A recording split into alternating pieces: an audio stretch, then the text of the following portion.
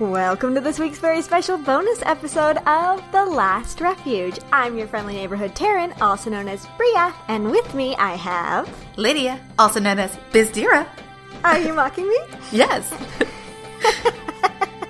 Here we go.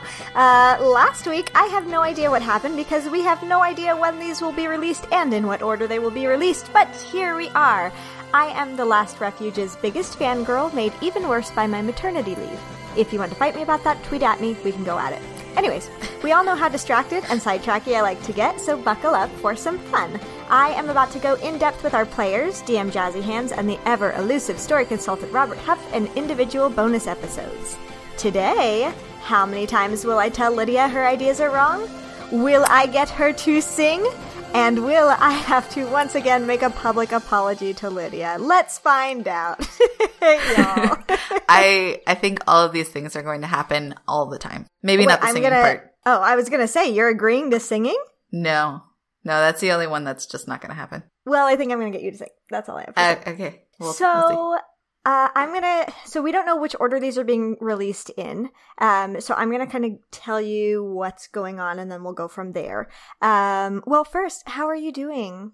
Oh, I'm great. Just peachy. Oh, okay. So good. Are you so scared? Well, I'm still kind of reeling over re-listening to my death. Oh my gosh. I was like, what? Yeah.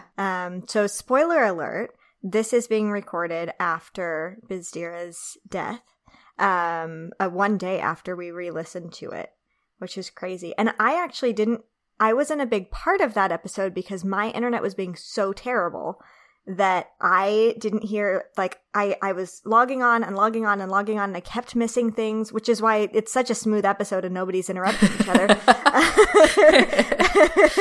But, and then I just logged on and I heard, oh, you kill me outright.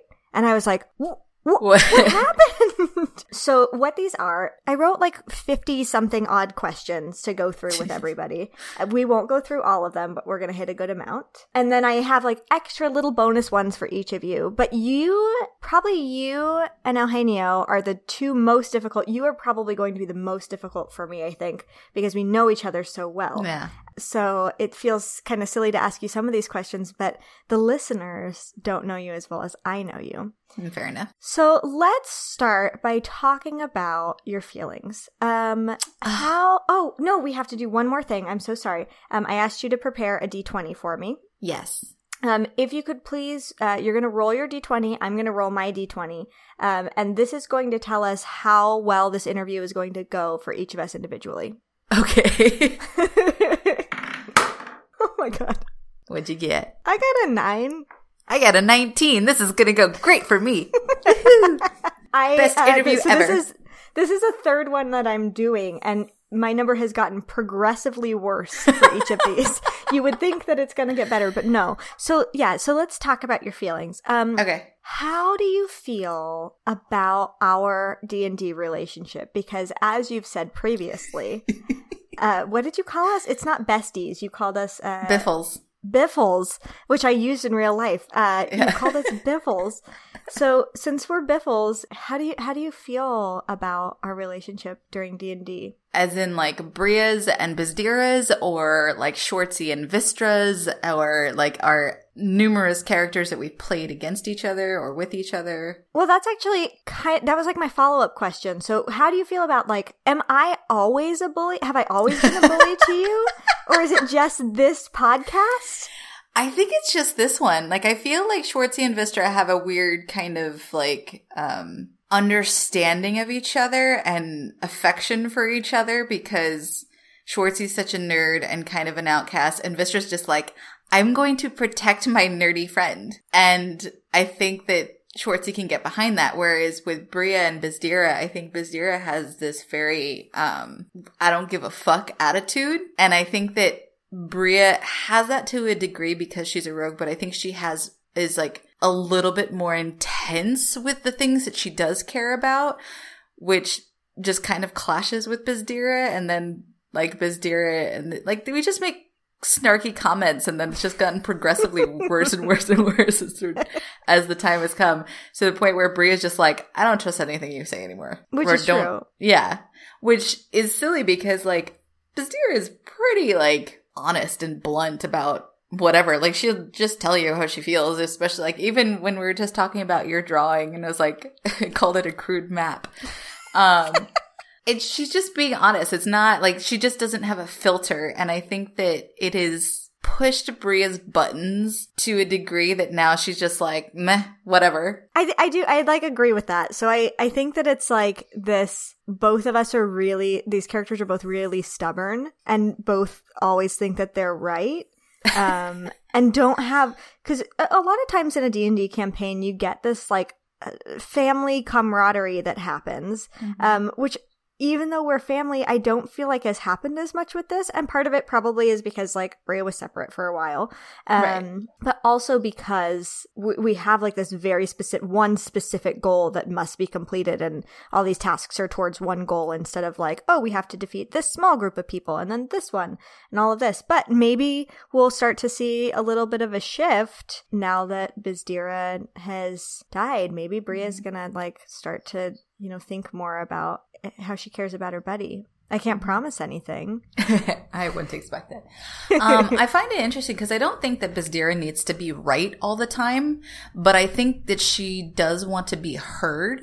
And I think that's a lot of it is that, and it's happened in the past where you've been like, no, you're wrong. And then you explain the same thing that I was trying to say. And you're like, oh, I just wasn't listening. So I think that is more like what irks Bazdira off, is like, this bitch is trying to pull off her own ideas, though they're my ideas, and this is some bullshit. So I don't think it's about being right. It's just about being heard, as like having an opinion, because she grew up in a monastery where they didn't really talk, and like anything that she wanted or anything that she thought was irrelevant. See, and as you were talking, I just heard you say was an elephant, and that's just a perfect example of how much I listen. It's if you weren't the oldest, I would say that you were the youngest, just trying to annoy me. So I'm assuming that a lot of this, like, wanting to be heard stuff is because of your brothers, correct? Like, real life? I'd say maybe a little bit, but I also think, like, and it's funny that we're talking about this because I'm writing a speech for school, and it's making me think a lot about all this stuff. And I think what it actually comes down to is just the fact that I was incredibly shy for majority of my life, and still am very shy. Mm-hmm. And there's been plenty of times in my life where I've been in a group and I've tried to say something, a story or whatever, and just get interrupted and get talked over, and it's frustrating. And finding your voice in any way, whether it be just as an adult, as a character, or finding strength to speak up, it's really hard sometimes. Mm-hmm. And I think that that's really interesting how it's coming out more and more in different ways in different aspects of my life. That's one of the things that I really love about D&D is it has, like, I will notice as I'm starting to play a new character, the similarities that all of my characters have, which I think are just my baseline, like the things that I just normally go to. What do you have, like, I mean, I know quite a few of your characters, but do you have, like, that baseline of stuff that you notice about all of your characters? Yeah. They are aspects of what I want to be more like. Oh, I like that. I go with my insecurities, so that's so nice. Yeah, no, for me, it's finding a strength. I'm gonna cry, sec. But for me, it's all like, you know, they're a little bit weird, like my ballerina bard dwarf, or they're awkward and feisty, like Vistra, my little barbarian halfling gnome. You know, like they tend to be a little bit more outspoken. They tend to be fierce. They're warriors. They're don't give a shit. They are stubborn as all hell, which I know I'm stubborn too, but like not as I give in too easily. Like this, they are just no, absolutely not. I think for my characters, it's not so much about finding like my insecurities and trying to work through that. It's more about finding the strength that I want to portray in my life outside of D&D. Do you think that in your years of playing, you have gotten more strong because of it? And sometimes, some aspects, yeah. One of the things recently was one of my coworkers was driving me nuts and kept pushing me and kept pushing me. And finally, there was one night I just blew up on him. And I turned around and I was like, stop fucking touching me. I fucking hate you. I've asked you God knows how many times. And I stood my ground and I went off on him several times. And like, it was one of those things where I wasn't being heard and I just like couldn't deal with it anymore. And I blew up on him several times before I finally, because it was one of those things where he's like, oh, it's just, you know, we were just playing around. I'm like, no, you're not fucking listening to me. I am not enjoying this. I'm not having fun and you need to stop. And I finally had to bring my boss into it, but it was a matter of like, someone mentioned it the other day, like, oh no, you're just gonna blow up. Fuck you, Andre. Like, turn around and like, just say how I felt, because I was feeling really disrespected and really abused. And I don't think that this was something that I would have been able to do years ago. But I found the strength and I found that I didn't have the tolerance for it at all. Mm-hmm. And I think that's really important, you know? Yeah. I want to go like all the way back to tiny Lydia. You were not born in New York, but you were like, I literally put like in quotes, like born and raised in New York, because you spent the majority of your life in New York, which is actually like, even though a lot of kids do it, is actually this really rare thing to find someone who lived the majority of their lives in New York.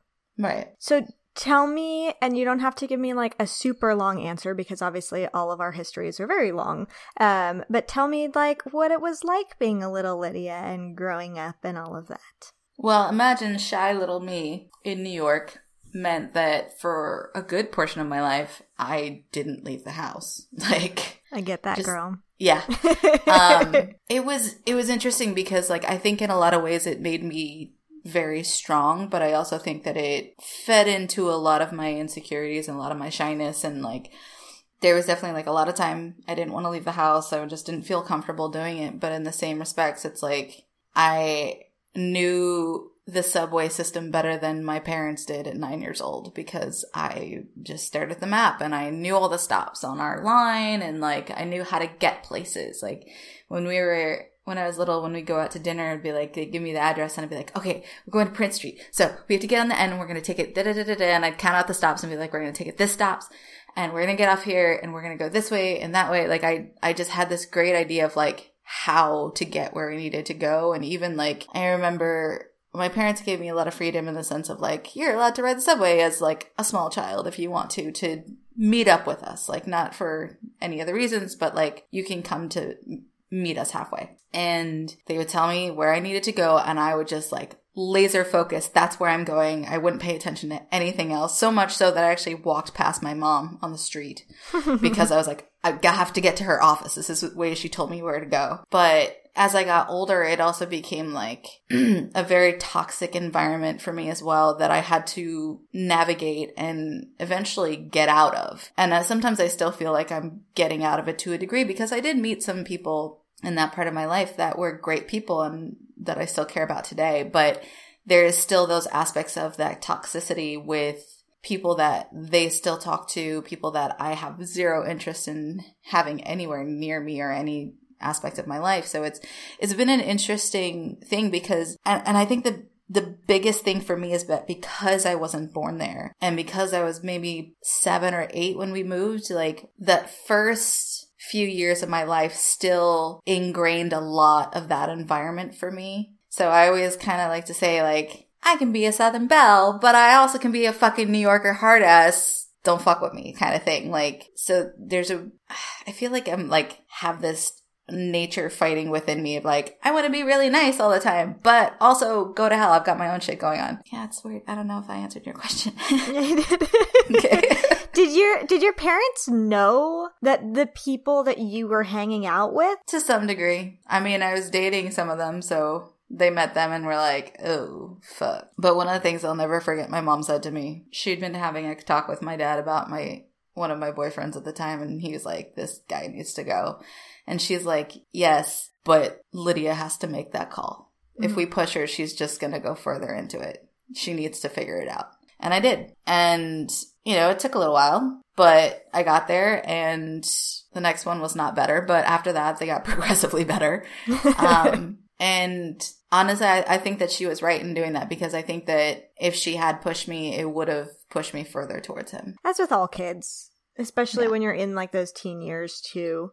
Right. It's all about rebellion. It's all about going against your parents and doing your own thing. And, you know, I felt like I had a family, which with some of them was true, but with the vast majority was a load of horse shit. But, you know, as a teenager, you don't know what to look for. You don't know how to figure it out. And I think that I got really lucky where the worst of it happened within a span of 2 to 3 years. And then I started getting better, and I got away from most of it and started working and got a different set of toxic people in my life that, you know, was much smaller. Yes, you, yay. But that's what I'm saying. Like, I grew out of the toxicity and found a group of people that were better.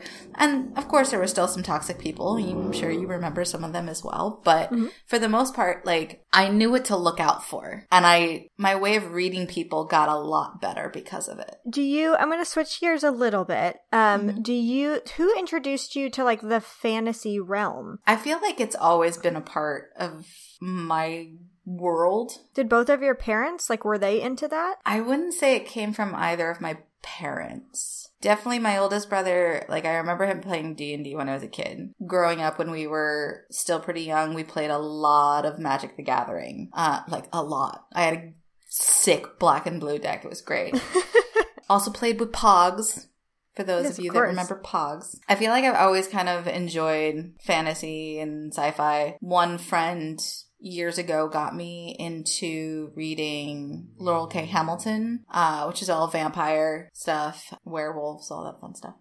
You're a really big reader too. Yeah. You do a lot of reading. Like, you always are sending me books, and I'm like, I don't have time for this. But I barely have time for it, and I try to do it. But you know what helps? 4 hours in a tattoo chair gets you through a lot of a book.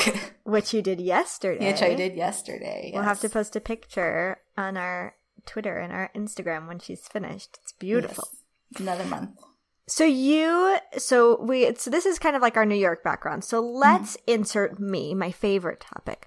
Of course. Not really. I made you do this the other night, and I started interrupting because but I actually really like your version of this better. So I want you to tell our love story. Okay. So our love story starts at a restaurant in Chelsea, and I've always been somewhat pessimistic in nature, and I think I was more so then.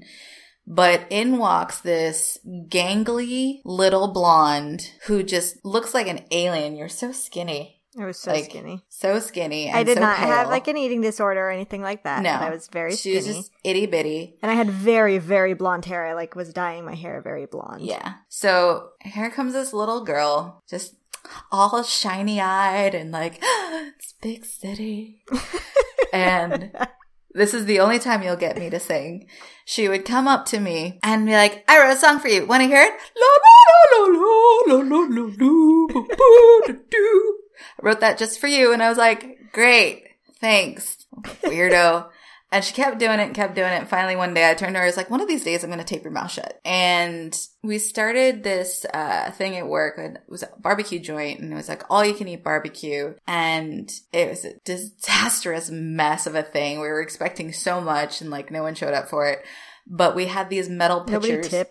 Nobody tipped us. It was ridiculous. So we had these metal pitchers to use for sodas to do refills and shit like that, which it still doesn't make sense to me. We served 32-ounce jars of soda. You really need a refill on that? I don't think so. Anyway, topic for another day. But they were metal, so it's like we can't really figure out, like, we can't tell. So I was trying to label them, and I had some duct tape. And over walks Taryn, and I don't remember what she was saying to me. She wasn't singing to me. She was actually telling me about something.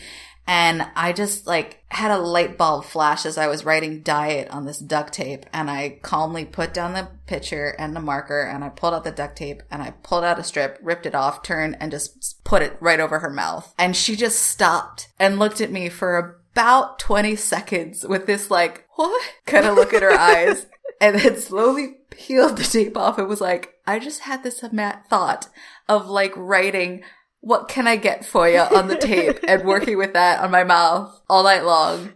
And we just fell into a fit of giggles, and we've been friends ever since. It helped when she moved into my neighborhood too. We were blocks away from each other. Yeah. So that was that solidified everything. Yeah, because it's very easy when you literally live blocks from each other. And we've had many, many memories since. Well, I was going to ask you this later, but since we're on the topic, what's your favorite memory with me? Oh, God. I know you have to pick just one. I feel like we're going to have to come back to this. Because obviously duct taping her mouth shut is one of my favorites. And there's been so many nights of drunken shenanigans. You know what? I think... I think I do know one of my favorites was when we didn't trick you into going golfing. You think that we did. So my boyfriend Mick and I decided to go to Pitch and Putt, which out in Flushing in Queens is a 3-par, 9-hole golf course. It's small. You can have a beer, but it's a great, starter golf. And he was like, hey, should we invite Taryn and Keith? And I was like, yeah, why not? So I text Taryn. I was like, hey, Mick and I are going to the Pitch and Putt. Do you guys want to come? And she's like, well, Keith's working, but yeah, I'll go. Thinking it was mini golf. It was Pitch and Putt. It's mini golf. It's not. It's Pitch and Putt. It's not mini golf. Real golfing. And so we go, and she's like, what the hell is this? Where are the windmills? Where are the clowns? This is not mini golf. And we're like, duh. Of course it's not mini golf. And so we're like, they sell beer. It's fine. So we're drinking beer. And at one point she's like, wait, golfers wear their sweaters over their shoulders. It's tied around their neck. So I have to do that and I'll get better. So she does that and it gets a little bit better. But I did. My favorite part about the story actually has nothing to do with you, but the fact that you were there for it just makes it that much better. Yeah. So we're about halfway through. We've had several beers at this point, and I go to swing. Me and Taryn are at the same edge, but my boyfriend is up a little bit closer, and I realize too late that the ball is headed straight for him. And I say, look out! And then he just looks like he gets shot in the back when the ball hits him square in the middle of the back. And he's arms go back, chest flies out. And he says he turned around and just saw me and Taryn on the ground, just dying of laughter. And so, yeah, Big doesn't take me to Pitch and Putt anymore.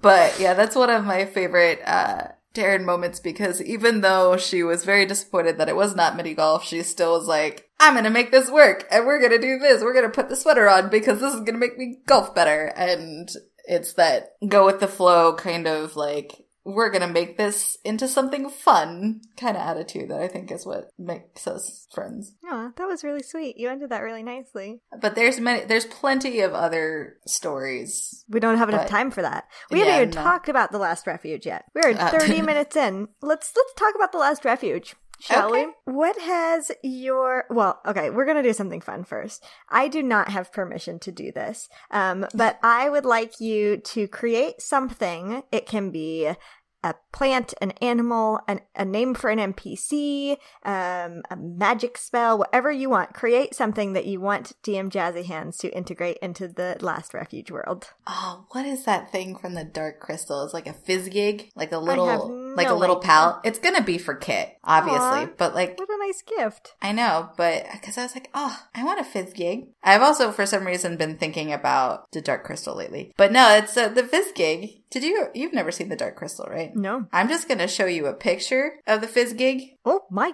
God. It's like a little furry thing, but it's friends with one of them, and he has this big giant mouth. He's like, ah! But he's like a little puppy. And so it's like a familiar. Kind of, yeah. That's why I said he's going to have to be for Kit, because he'll have to be a friend. But yeah, he's got rows of teeth in the back. He's just a little pal. Okay, so we're adding a fizz gig in. We're adding a fizz gig. And I actually, and he gets his own initiative roll. Right. My old boss got a puppy named him Fizzgig, and he looks just like Fizzgig. Oh my God. Yeah. Very cute. Not as many teeth. It's probably for the best. Yeah, probably. But yeah, I want a fizz gig. Okay, so Fizzgig, he gets his own initiative roll, deals 1d6 in damage. In piercing damage, because okay, 1d4. I'll say 1d4 because he's of bite damage. But then if he clamps on, he can stay clamped through until he receives damage. And he deals 1 point of like slobber damage. Yeah, because he's gonna slobber a lot. Yeah, okay, great. Speaking of DM. Kit, yeah, thanks for adding that in. Speaking of Kit, if you had to choose between the three of our characters, and you had to play one of the three of us instead of Bizdira, who would you choose? That is another tough one. So we've talked about this several times in playing. I am not a magic user. I am 100% a melee fighter. My characters are all fighters, barbarians. This is my first real time playing a monk, but I like to get down and dirty. So in that sense, I like to think of the rogue and be like, well, maybe I could play Bria. But at the same time, I feel like I couldn't do Bria as well as you do, because that character is just shifted in my mind so much that it's part of you. 100%. But watching Taryn play Kit has been really fascinating because I've never really experienced a druid before, and I love the idea of wild shapes. So I would probably have to go Kit, just because, like, I just want to turn into things. Well, I mean, you could turn into things and then still get in the fight, you know what I mean? Right, well, that's what I'm saying. Like, I could turn into a freaking bear and just start swiping the shit out of people, and that makes me incredibly happy. So, yeah, it would have to be Kit. Sorry, Flick. I can't do clerics. No. I've done one once, and I think Alex is very aware of that, though. I think he's aware that is his assignment for the rest of his life. We started it with clerics, and never again. Yeah, nothing else. He's just stuck there forever. It's fine. He's happy. Who's your favorite NPC? I don't know. I mean, we definitely have like a friendliness with Arx. We've grown to like Dranks as well. Are we thinking of like friendly or foe? Either. As much as I hate him, I think I have to go with Sagara. That's so funny. Everybody's favorite.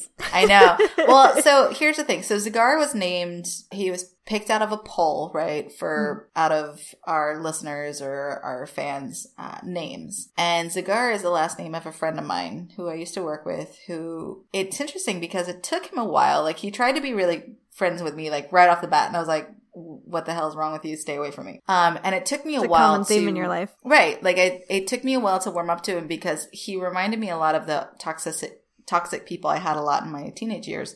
And I was like, I don't need that shit. And as it turned out, like, he ended up just worming his slimy way into my heart, and I adore the guy now. And one of my favorite nights with him was my last night working that job. It was him and another guy that we worked with who has since passed away. And it was such a great night and not at all what I expected. So when he became Zagara in our show, like, I was really happy. I was like, yes, I love this guy. And then he turned out to fucking be annoying as shit. And like, well, now I want to kill him. So it's kind of like a balancing act of like, oh, it's like how my relationship was him, but reversed. So like, I think that's why I just have like a fondness for him, because he reminds me of my friend. I like that a lot. You said Dranks. How do you feel about him now? I think he's definitely more useful. I think he's become more open to things, more open to change, more open to trying things in a way that he wouldn't have in the past. And I appreciate the change in him, because, you know, Huge could have easily just been like, no, this is the way he's going to go 100%. That's it. But he's made it so that the character has evolved. And evolved in a way that's in our favor, which is great. But it's just been interesting to watch him like actually change for the better, at least for us. Yeah, I'm gonna have my own one of these, so you're gonna have to listen to find out what I think of Drinks. Are you gonna ask yourself questions? Yeah, I was thinking so. I was gonna set up all the questions, and I was gonna talk to myself real casually. No, I think I am gonna have. That would be very boring. I think I am going to have one of you interview me, but I haven't quite decided who yet. I'm a little afraid of it because I'm doing all of this to you guys. But I definitely need an episode. What if the answer is no. Each interview you with only a small number of questions, and then we put it all together? I thought about that. I thought about having you guys all like us actually setting up a recording and everyone bombarding me with my own questions. So we'll have to, well, I think we'll talk about it in the Slack and figure out what we want to do. Yeah. What do you think overall, Huge and Robert are planning for this world? Mass chaos and destruction. Yeah, kind of. Made No, entirely by us. Right. So I don't know Robert super well. We did a play test for a dungeon delve that never ended up happening because it was ridiculousness. And then we ended up doing an escape the room, which was like horror themed, I think. I don't remember, but there was 2 rooms that we had to get out of. And it was interesting because it definitely played to some of our different talents. Like you had to like sit down and play a tune at one point on a little piano. And I was like, oh, that's great because I don't know piano. And then like I had to stick my hand in a dark hole with different, which you're very good at doing. I'm good at doing that because they put like rubbery things to feel weird, and I was like, oh god, I hate this, but I did it for the good of the room. So like I feel that Robert is very analytical. I also think that he just likes to have a little fun. Like I will never forget this when we were doing like a quick little test of characters to see how we played together. I don't remember what his character was, but it turned into a freaking dinosaur. And I just thought that was the funniest thing ever. And I was like, this is a thing that you can do? I love this. And I feel like that perfectly sums up Robert, where he's like, you have a system. I'm going to break your system and make it my own. So like, I find it really interesting, the 2 of them working together, because I feel like you just very much like, I need everything to be the way I want it to be. And Robert's like, fuck that, we're doing this. And like with the temple, like it's just been kind of nuts out there, and I don't really know what to expect because you've got the 2 of them going on. And I think that I'm sure Yuch has this great idea of where he wants the story to go and how he wants it to end. And I just see Robert there being like, but what if we did it this way? Mm-hmm. You know? And so I think it's challenging him to be a little bit more flamboyant with his storytelling. And I love it. I can't wait to find out. I'm so excited. Yeah. What's been your favorite moment so far? Getting out of Silfson. So, no, but hear me out. So obviously I love fighting. Like that's my favorite part. The whole, the acting portion of it, like all that, like role play. Yes. The role play is fine, but we know that usually you have to have some sort of diplomacy when it comes to role playing, and I'm never that good at it. I surprise myself sometimes, and I surprise everyone around me, but usually I like to roll the dice. I like to fight. I like that. I like the strategy of all that. But Silfson was interesting because like we had this idea and like trying to figure it out and work together in this way of like, all right, how are we going to do this? What makes the most sense? Do we have the capability of doing it? Like it took role playing, but it also took the 3 of us really working together. In addition to that, I remember listening to it the second time and be like, how did we roll? Like this is the only time that we have ever rolled so well ever. Mm-hmm. And everything fits so perfectly. And like even just the end, and with you just cutting and editing and the sound effects, like everything just came together so well. Like I was downright shook after that episode. Like I was exhausted. It was like 7:00 in the morning when we were recording. I'd only had like chocolate and like caffeine, and I was like smart jittery to begin with. Yeah, it was weird. It was jittery to begin with, but like it was also just the intensity of everything happening in the episode. And I remember like the entire day I was just like, I don't know. Like I don't know what happened. How did this? I can't function today. And going back and listening to it when he was finished editing it was still like, oh my god, like I don't know. And I feel like I got more text messages from the friends that listened to the show when that episode released than I have throughout anything else. Well, you also played the biggest role in kind of the finale of that too. Yeah. Because all of you were texting me as this was happening and afterwards, and I think it was a week or 2 before he had the edited episode out, and so I was just like waiting, and none of you I assumed what happened, but none of you spoiled it for me.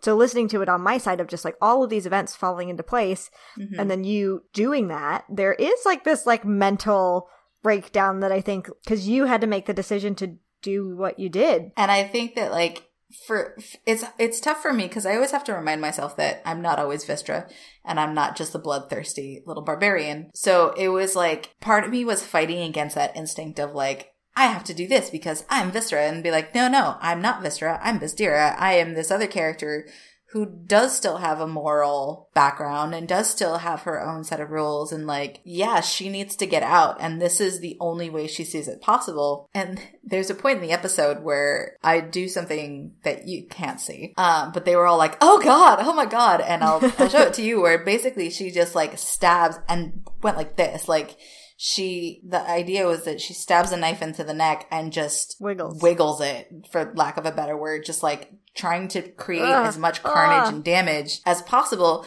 not only to make sure that he's fucking dead, but also because I think that she doesn't want to lose control. She hated being under this guy's power for so long that it was a matter of like, I am going to make sure that you can never do this to me again. I'm going to make sure you can never do it to anyone else again. Like, I am going to kill you dead. And like, it was just super powerful and super painful at the same time, because I think that spell probably may have made her feel as if there was some emotion attached to him. Sure. Even though it was all bad. But it was just really interesting how it came across for me as a human being personally, rather than just as a player acting out a role. Well, I think you are the one of us that is not in musical theater or theater in general. Right. And it does, that's one of the things I really like about D&D is it has, especially when you're in those role-playing elements, it has that feeling to it, is that you walk away with these actual things and you've actually, emotionally experienced them. And whereas we're used to that because we're like, yeah, when I sing this song, it makes me feel this way. That's like a kind of new thing for you. It's not something that you like go after like the rest of us do. We're like, oh, it would be cool to be Sweeney Todd or whatever the fuck. Right. All right, I'm going to lighten the mood a little bit. Yes, with Sweeney Todd. Yes, exactly. I am going to have you do another thing that I don't have permission for. I want you to make up a rule for the random magic, and what number it's going to be. I wish you'd given me some sort of like heads up on this so I could come up with something really good. I'm not good with coming up with things on the fly. That's the thing, is I want your instincts. The funny thing, the first thing that I thought of was Kirby's Dream Land. I have no idea what you're talking about. So Kirby, because you're a heathen and don't know, was my favorite game growing up on Nintendo. And basically Kirby is this little marshmallow, like the pink marshmallow thing. I know who Kirby is. I'm just saying what I don't know how the two relate. I just want something Kirby-esque to happen, whether it be like you can like ingest someone else's skill set or something like that. Like maybe it's that for 10 minutes they can wild shape or something like that, or like one of my favorites was the UFO where you literally turn into like a little flying saucer and like can shoot lasers and stuff. I like where you're going with this though. Let's make it 2 minutes, because 10 minutes is a very long time. Right. So let's say like 2 minutes, you get... So there was another game that I played a lot when I was growing up called Carmageddon. Little less well known. It was a car game. It was a racing game, but it was also a destroy everything game, which fits with me. Yeah, uh-huh. So there was a couple things on there too that you could get. So one was there's a barrel called drugs that you could get, and for 5 seconds, like your screen just went nuts. Right. But there was another one called Jelly Suspension, which is also kind of reminding me of Harry Potter right now, where like maybe you roll something and like the bone in your arm disappears for like 2 minutes. And you just have this floppy thing, or like you forget how to walk. So like you're just like, you don't know which direction you're going to go when you try to move or something like that. I like the bone in the arm disappearing, because that's a very simple thing to do. Let's make it 1 minute. Okay. Because what if we're in the middle of... Because these are things that might happen to us. Right. So the bone in your arm disappears for a minute. In that case, because 1 minute is 10 rounds. That's a long time. It's a long time. I actually kind of want more of like you just get, like maybe your vision gets flipped. So like you don't really know which way to go. So say like for a minute, you have to roll maybe like a percentile or something to try to go the right direction. Okay. So we'll let DM figure out like the logistics of it. The logistics, yeah. Okay, but so it's vision shift. Yeah. And then what number is it going to be? It's going to be 42 because 42. I love Douglas Adams, and 42 is the answer to life, the universe, and everything. Oh, okay. Okay, one last TLR question, and then I've got just a couple more. Marry, snog, or kill the kobolds, the orcs, and the Yuan-Ti. Kill the Yuan-Ti. As much as I don't want to snog an orc, I mean, they are a matriarchal society, so marrying them, I could basically get up there and run them. Mm-hmm. And since we already killed the priestess, I think they're going to be pretty terrified. But nah, I'd have to marry the kobolds. They're just so much more peaceful. So I'll snog an orc for a minute. All right, that's fair. Yeah. Knock one of them up, and then you can still be their leader. It's fine. I've kissed worse. Okay, you mentioned Harry Potter briefly, so let's just go back to that real quick because the important questions. What is your Hogwarts house? Well, I mean, you as a person already know that. I am a Hufflepuff. We got a whole 100%. Lot of puffs. We got a whole lot of puffs. Poor Huge, surrounded by Hufflepuffs. Not all of us are Hufflepuffs, actually. You're going to have to listen to the bonus episode to find out which one of us is not. Well, I can already guess. Shh, don't tell. I won't say. If you had all of the money in the world, what would a day in your life look like? And this is negating, it doesn't matter who you would donate to or any of that stuff, like all the selfish stuff. What would a day in your life look like? Or a week or whatever. Just like, what would your life look like if you had all the money in the world? I would be somewhere in Europe, somewhere I haven't been before. Like, that's basically, like, if I had all the money in the world, I would be traveling. I'd be traveling the world. I would be doing all the selfless things, donating some money, making sure my family are set, making sure, like, my friends' children's are set. Like, but I want to see the world. Would you, like, plant yourself? Like, would it be like constant travel, like every week you'd go to a new place, or would it be more like, all right, I'm gonna go to France and eat all of the cheese and butter because you're obsessed with that? Obsessed with butter. French butter, specifically. So would it be like, if you haven't been, go to France and eat their butter. She's obsessed. She called me from there, or texted me from there. Texted. You wouldn't constantly. Spend that much money. So would it be like a month in each place? Would you like stay put kind of, or is it more just about the act of traveling itself?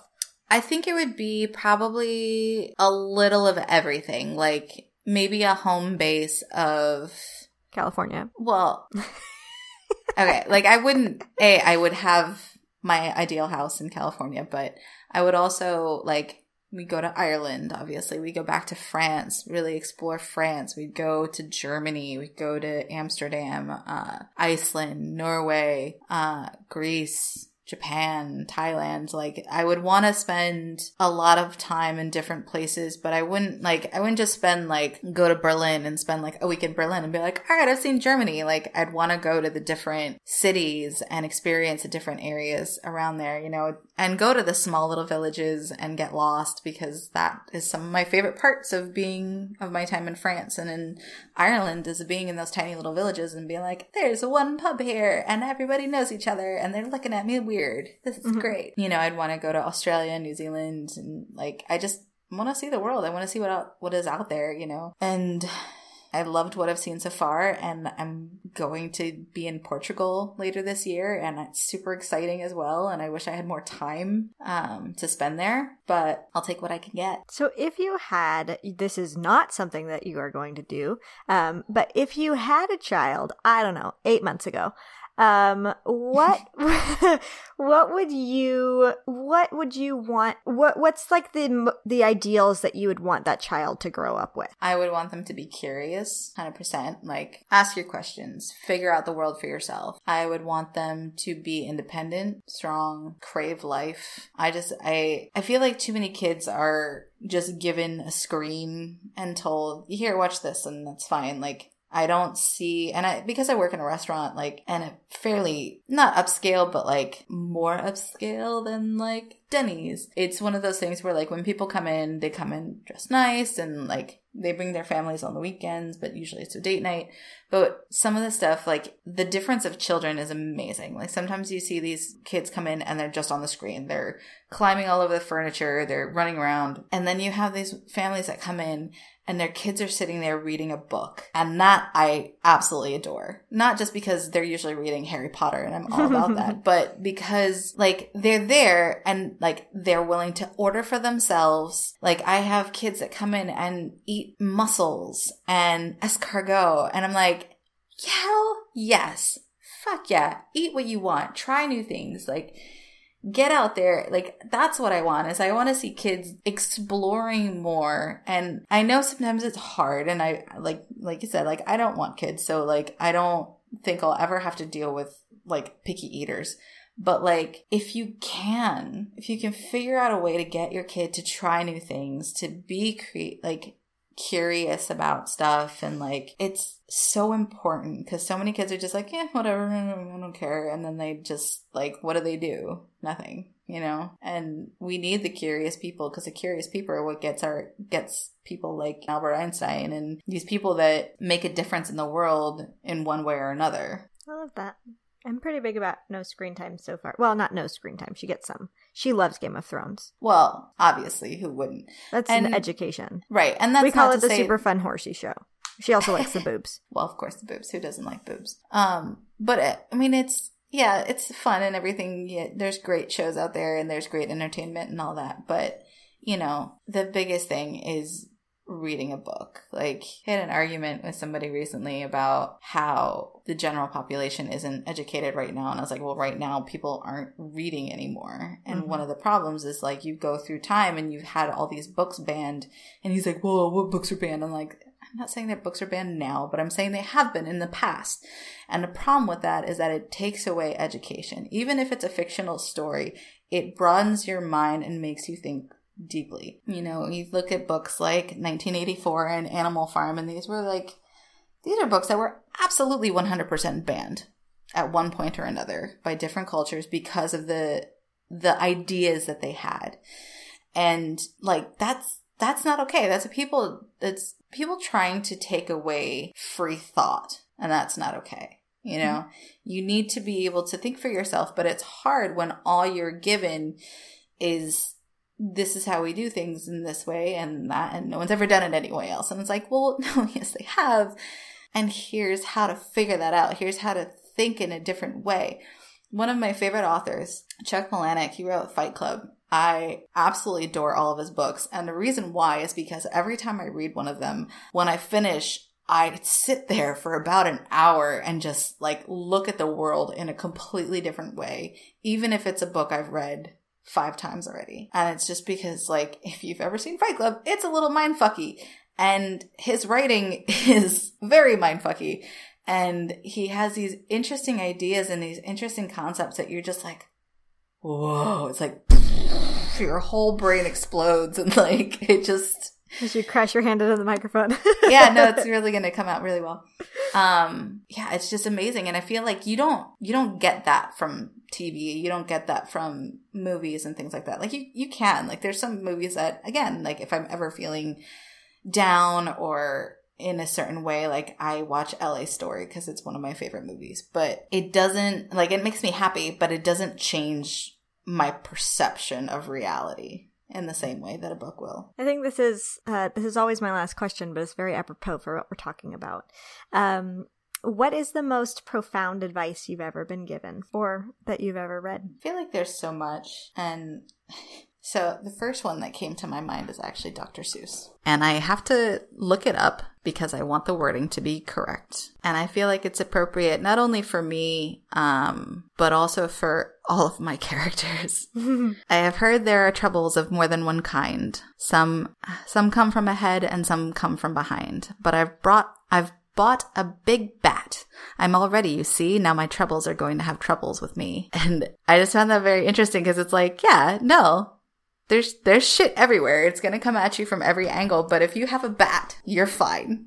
It's like, your troubles are not going to be that big of a deal. Like, you have something to fight with. The other one, which is the quote that goes along with one of my tattoos, it's called a quandary, and it sits at the bottom of the ocean worrying all day and all night, whether its top side's its bottom or its bottom side top, which to me just means that it's just constantly worrying whether its head is in its own ass. And I feel like that's me a lot of times. Like, if I'm not fighting against something, I don't know my head from my ass, and it's accurate. And that is where we're going to leave it for this week. Thanks so much for listening to this week's very special bonus episode of The Last Refuge. Be sure to keep an eye out for more special bonus episodes like this one, and of course our regular episodes. You can reach out to the TLR team by leaving us a podcast review or by dropping us a line on Twitter and Instagram at @DND Last Refuge. That's @D, the letter N, D, Last Refuge. If you've got more than 280 characters to say to us, you can also email us at dndlastrefuge@gmail.com. If you want to know more about us as players, access our Patreon for bonus content, see some awesome fan art, find out what cons we'll be attending, and get links to other streams and podcasts where you can see us playing even more D&D, you can go to our website, www.dndlastrefuge.com. We want to thank BattleBards for providing a lot of the fantastic music you hear on our show, and D&D Beyond for being generally amazing in every way possible. Check out both of those services at battlebards.com and dndbeyond.com. I also want to send so much love and thanks to all of our patrons, and I hope I pronounce all of these correctly. I've already gotten a note on one of them.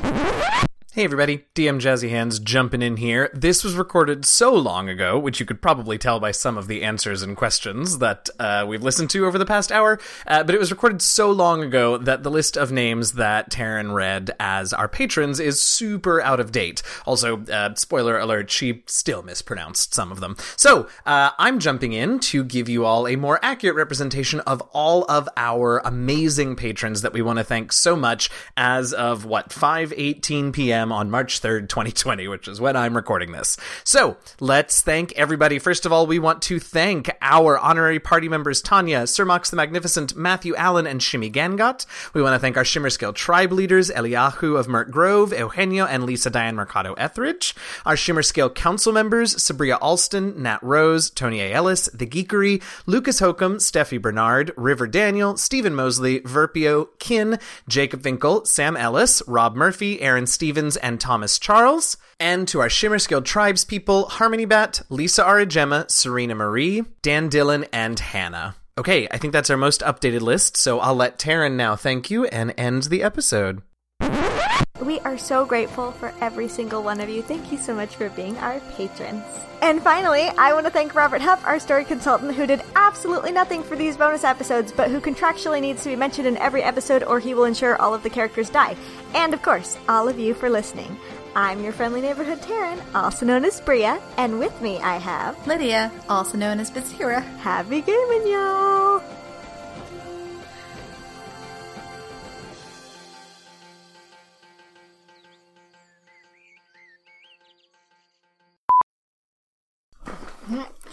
You know I can still hear the kiss, right? Nope. Yeah. Nope. It wasn't I heard that long of a kiss. it.